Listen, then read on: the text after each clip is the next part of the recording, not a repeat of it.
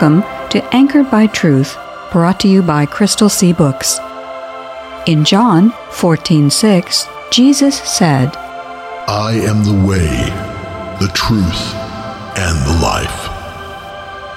Our goal is to encourage everyone to grow in the Christian faith by anchoring themselves to the secure truth found in the inspired, inerrant, and infallible Word of God.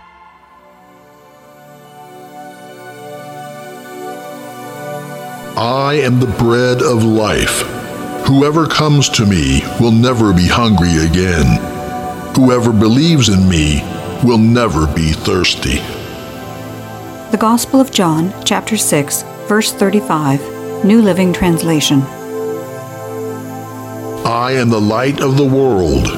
If you follow me, you won't have to walk in darkness, because you will have the light that leads to life. The Gospel of John, chapter 8, verse 12, New Living Translation. Hello, I'm Victoria Kay. Welcome to Anchored by Truth, brought to you by Crystal Sea Books.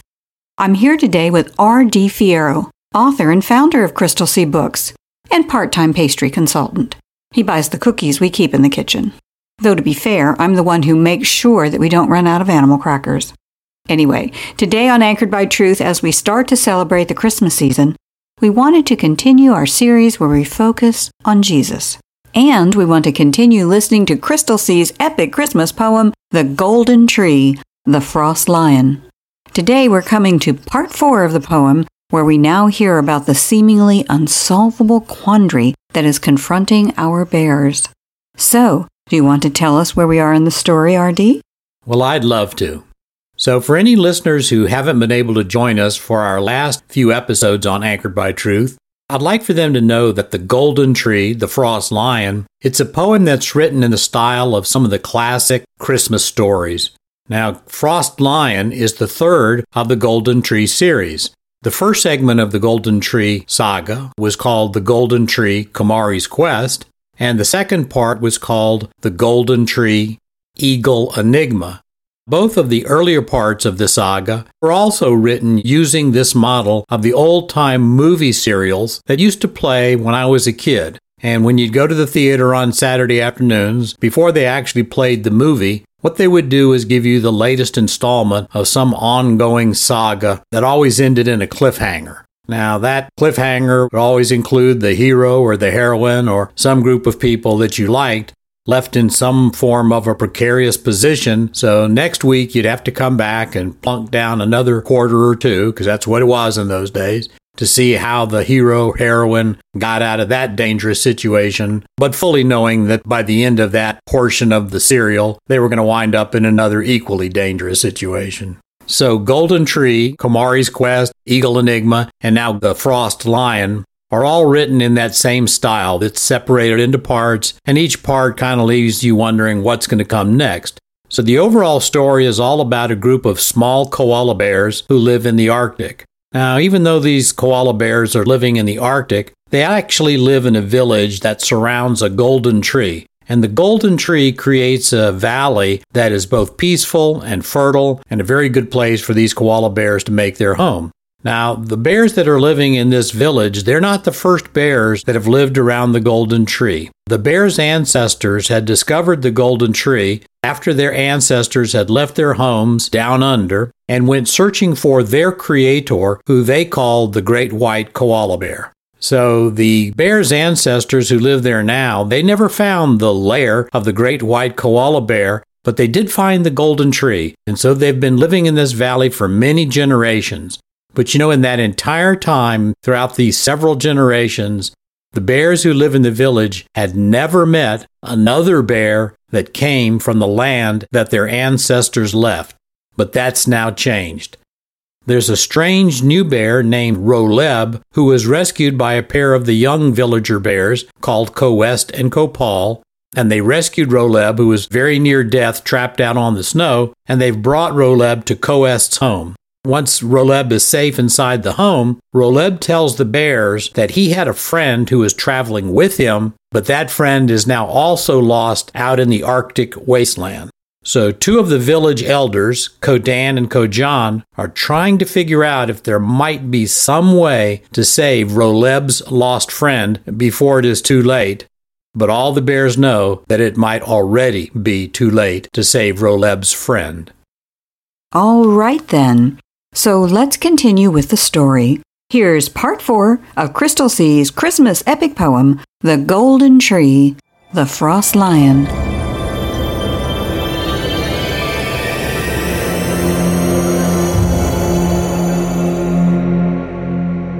A knowing look, a mysterious gaze, now bound Kodan and Kojan. As years faded from aged frames, and their minds heard an eagle's song. Decades ago, the intrepid pair with their friend, the steady Karoo, had launched their own quest, the village to save, and by great faith made it through. The brave 3 had gone far to the north, journeyed to the edge of their land, to face the great gap between heaven and earth, a gap too great to be spanned by any koala, no matter how strong, no matter how brave or wise. But the great white bear had sent an ice eagle that lifted them into the skies. The great eagle soared across the gap over a city of light. The small bears saw temple and throne, among other wondrous sights. Then the eagle flew them home, brought them back to their village near the tree, though they gladly would have stayed in the city with its gold-covered streets. But during that journey, they gained great wisdom, and for decades their village they led. Now they would need all they had learned to save the bear that lay in the bed. Go to Karoo, who is now at the tree. Kodan gave command to Koest. Tell her we have need of healing leaves. She will know the ones that are best. But how to summon an eagle? Kojan wondered aloud, then said, The tree was life's signal long ago. It is no less a beacon now. Agreed, said Kodan, a plan fully formed. The tree's light must become a beam that we can send up to the heavens, where its brilliance will be easily seen. We must have all bears bring sheets of ice. We'll make an ice mirror quite high. We'll build a cone that surrounds the tree and directs the tree's gleam to the sky. Koray's scrambling brood went to the neighbors. From bear to bear, word ricocheted. And soon the whole village was scurrying about as the bear's love for others was displayed. The ice mirror around the tree soon arose, for the bears knew how to work as a team. The ice climbed higher, the light grew brighter to the heavens when a fierce beam. The beam mixed with the lights overhead till the whole sky was set ablaze. The snow reflected the appeal sent above. Its brilliance left the bears amazed. Then the bears began to sing an old song, the song of the golden tree's story. Their sweet voices joined one another, a chorus of heavenly glory. With their song, the bears joyfully praised the one who had given the tree. They combined their praise with a petition of love for this new and desperate need. They sang and prayed with their song, led by the sweet voice of Karoo. They sang of goodness, hope, and love that they would sing the whole night through. But there came a time in the sky far above when came the sound of strong wing, and an eagle's call broke through the night, their petition answered by their king. A great eagle landed just beyond the town. It had feathers of the purest gold. Its feathers reflected the blazing sky. It seemed a holy fire in the cold. Great Ice Eagle, queried Kodan. Are you the same one that brought me home? For long moments the Ice Eagle was still. It might have easily have been carved of stone.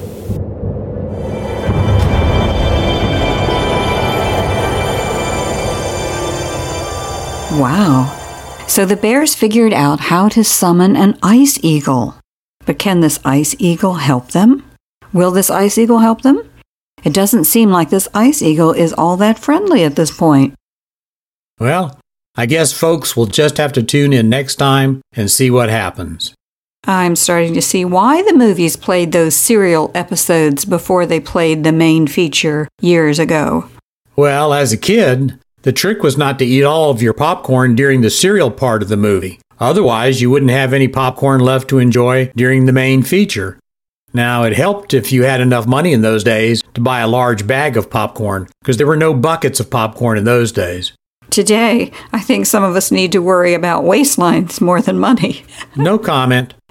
Anyway, maybe one of the lessons we can learn from the bears is that we need to understand the challenges to our faith can come to us at any time. We need to be prepared to intelligently respond to them. And Ephesians chapter 6, verse 17 does tell us that the sword of the Spirit is the Bible, the Word of God. That's one of the big reasons we try to encourage people to develop the habit of staying in the Word. It's the best way for us to cope with our own ice eagles. So, where do you want to go today as we resume our study of Jesus' earthly life? Well, in our last couple of episodes on Anchored by Truth, we've talked about the fact that there are extra biblical sources that do confirm that Jesus was a real person who lived and died in Judea during the early part of the 1st century A.D. But naturally, the only thing that the secular writers could write about was the human dimension of Jesus. And so if the secular writers had been the only source of our information about Jesus, we would miss some very important details about him. But we would completely miss the most important fact about Jesus. Jesus was not only fully human, but Jesus was also fully divine. And here is where a lot of headaches begin. How can one person be both God and man? I think it's safe to say that many Christians, even serious and devout ones, have trouble with this concept. So, let's go over some of the basics of historical Orthodox Christian theology, the Trinitarian nature of God and the dual nature of Jesus. A lot of confusion arises because people don't understand what Christians mean when they refer to the Trinity or the dual nature of Christ. So, let's start there. Well, let's acknowledge right at the start that there are limitations to human language, especially when it comes to the incomprehensibility of God. Humans are finite. God is infinite. So there is no way that any human, or group of humans for that matter, is ever going to be capable of exhaustively understanding or explaining the nature of God or the mystery of the incarnation of Christ. Now, that does not mean that we cannot know some true things about God and develop a strong awareness of the miracle of the incarnation. But it does mean that mysteries, some level of mystery, will always remain. But the fact that mysteries will always remain doesn't mean that we should not apply ourselves to develop a full-orbed understanding of God insofar as we are able to using our human minds. And it also means that we should always approach these subjects in a spirit of reverence and prayer, right? I mean, the one person who can help us grow in our understanding is the very person we're seeking to understand. So, what does the doctrine of the Trinity refer to? Well, Orthodox Christian theology believes that the Bible refers to one God, but acknowledges that that one God exists eternally as three divine subsistences or persons. Now, the classic proof text for the Trinitarian view of the Godhead is Matthew chapter 28, verses 18 and 19. And those verses say, Jesus came and told his disciples, I have been given all authority in heaven and on earth. Therefore, go and make disciples of all the nations, baptizing them in the name of the Father and the Son and the Holy Spirit. So, a slightly different way of explaining this concept is that God is singular in nature, but three in person. By contrast, Jesus, who is the second person of the Trinity, is singular in person, but has two natures. Jesus is one person, but that one person has two natures. Jesus is both fully human and fully divine. And the classic formulation of Jesus' dual nature came out of the Council of Chalcedon, and that classic formulation reads this way: Jesus Christ is truly God and truly man, having two natures inseparably united in one divine person without confusion, mixture, separation, or division. Each nature retains its own attributes. So those views explain why Christians still believe in one God. We're monotheistic, but we also believe that within the Godhead there are three distinct persons who have a relationship with each other. Grappling with these concepts is challenging, to say the least. And that's the reason that we always have to be willing to acknowledge that even though the Church has classic formulations of these doctrines, like the Nicene Creed or the Apostles' Creed, and those creeds help to amplify the basics, again, these doctrines will always contain a certain amount of mystery for men.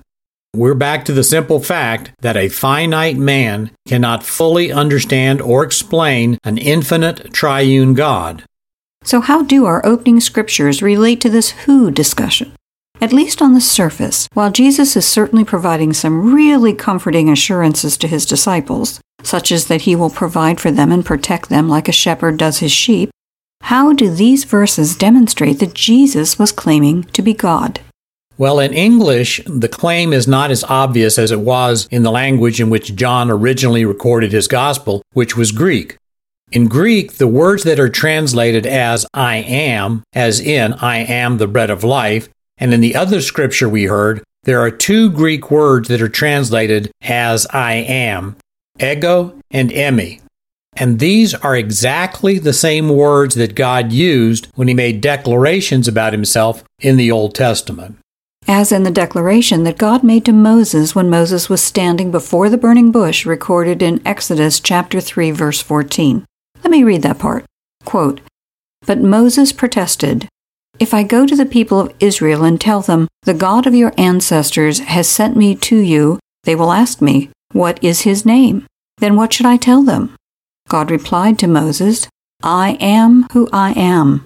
Say this to the people of Israel, I am has sent me to you.' God also said that Moses should say this to the people of Israel, 'Yahweh, the God of your ancestors, the God of Abraham, the God of Isaac, and the God of Jacob, has sent me to you. This is my eternal name, my name to remember for all generations.'" Unquote. Exactly. The Septuagint translators, when they translated the Hebrew Yahweh, which came from the word for I am, translated it by using a combination of two different Greek words used for the verb to be. And those words, as we've already said, were ego and eimi.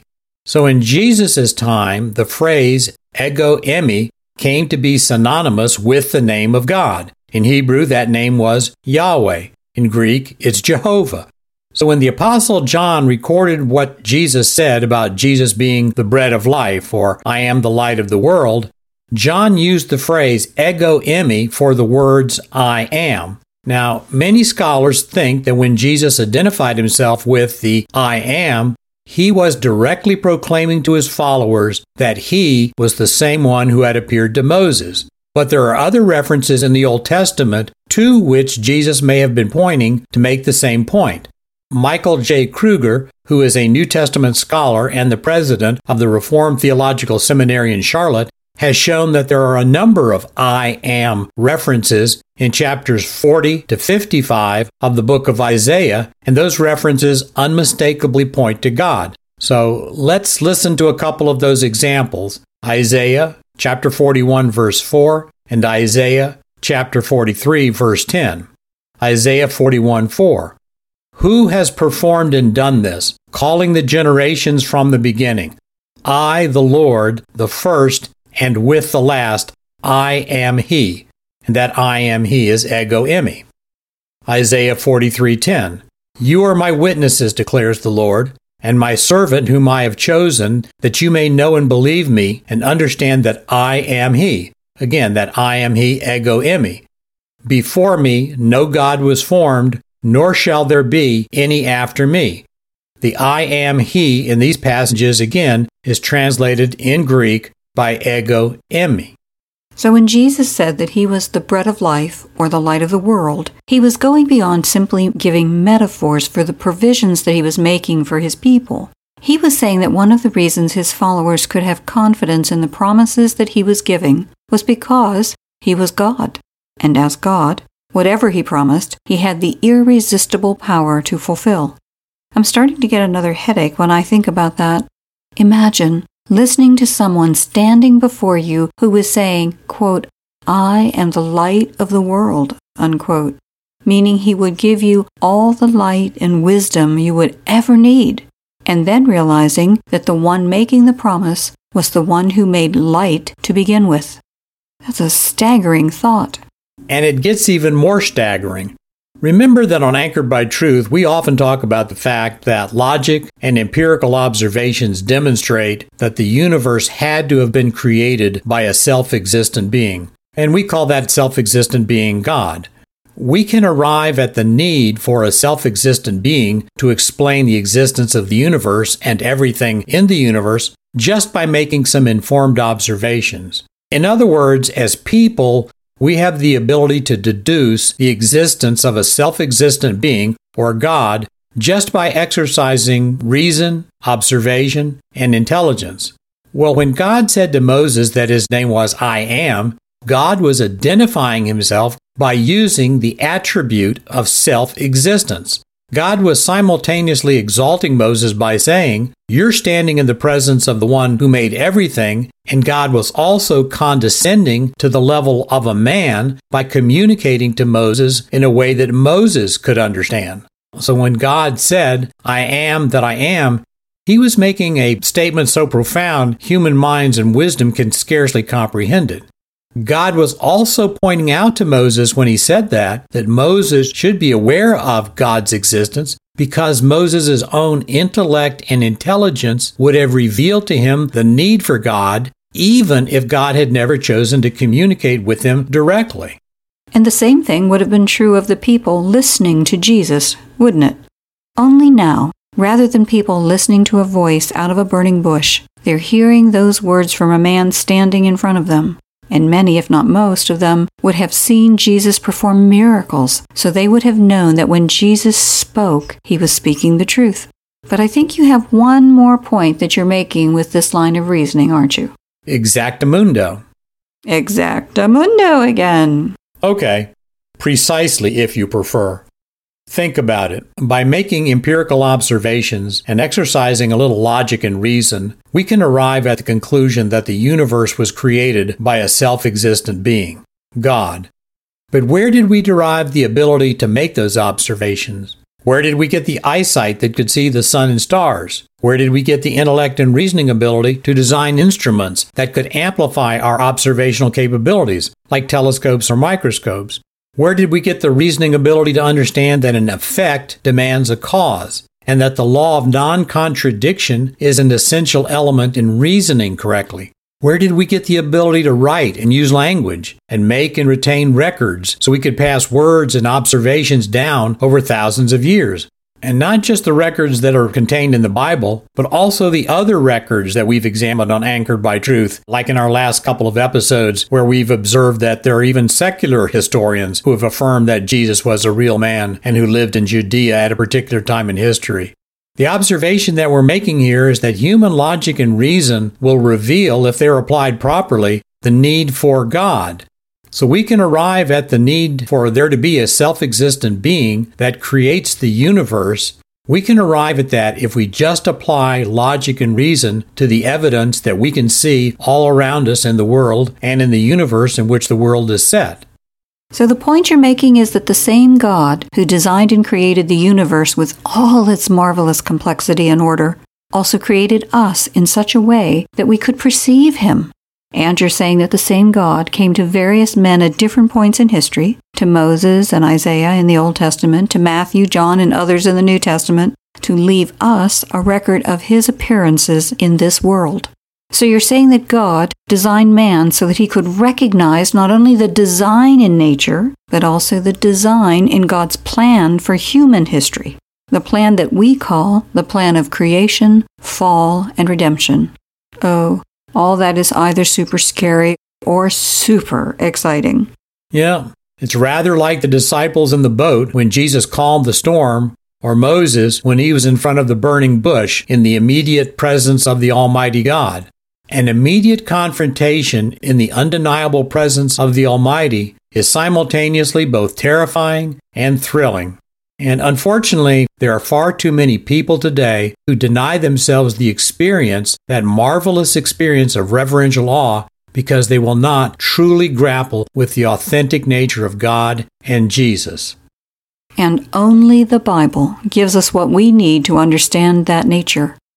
And we all need to have a better understanding of that nature, because when we gain it, we will find out that God is not only an awesome and mighty God, but He is also a loving and merciful God who has made provisions for us to have eternal fellowship with Him by placing our faith in Jesus as our Savior.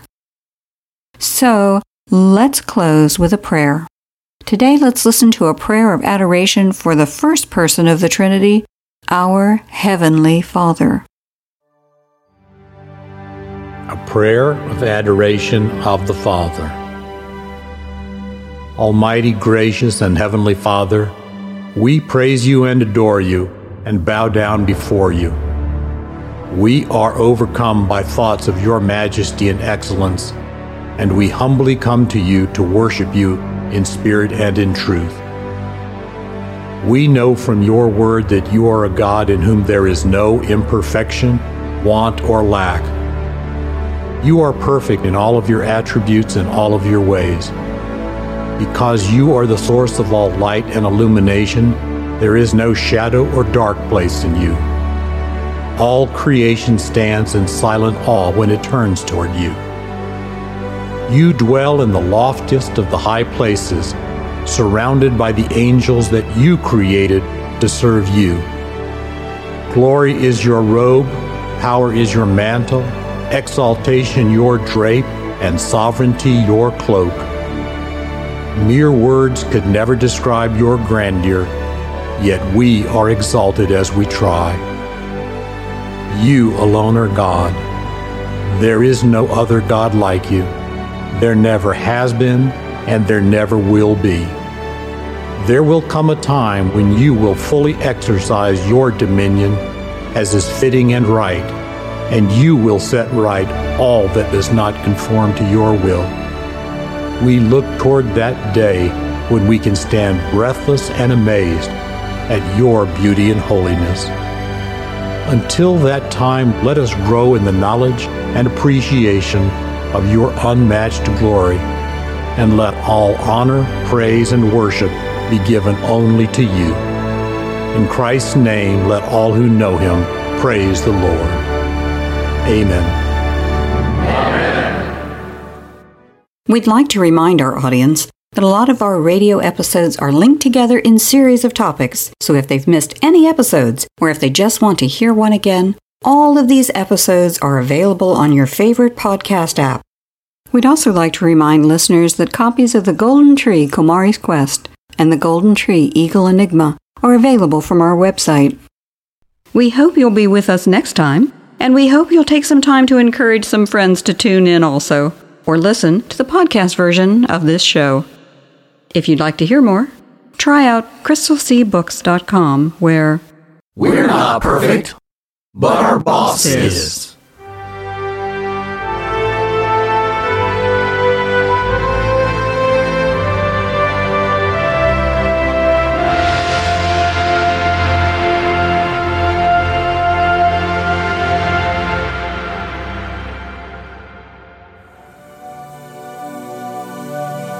Hi, I'm R.D. Fierro from Crystal Sea Books.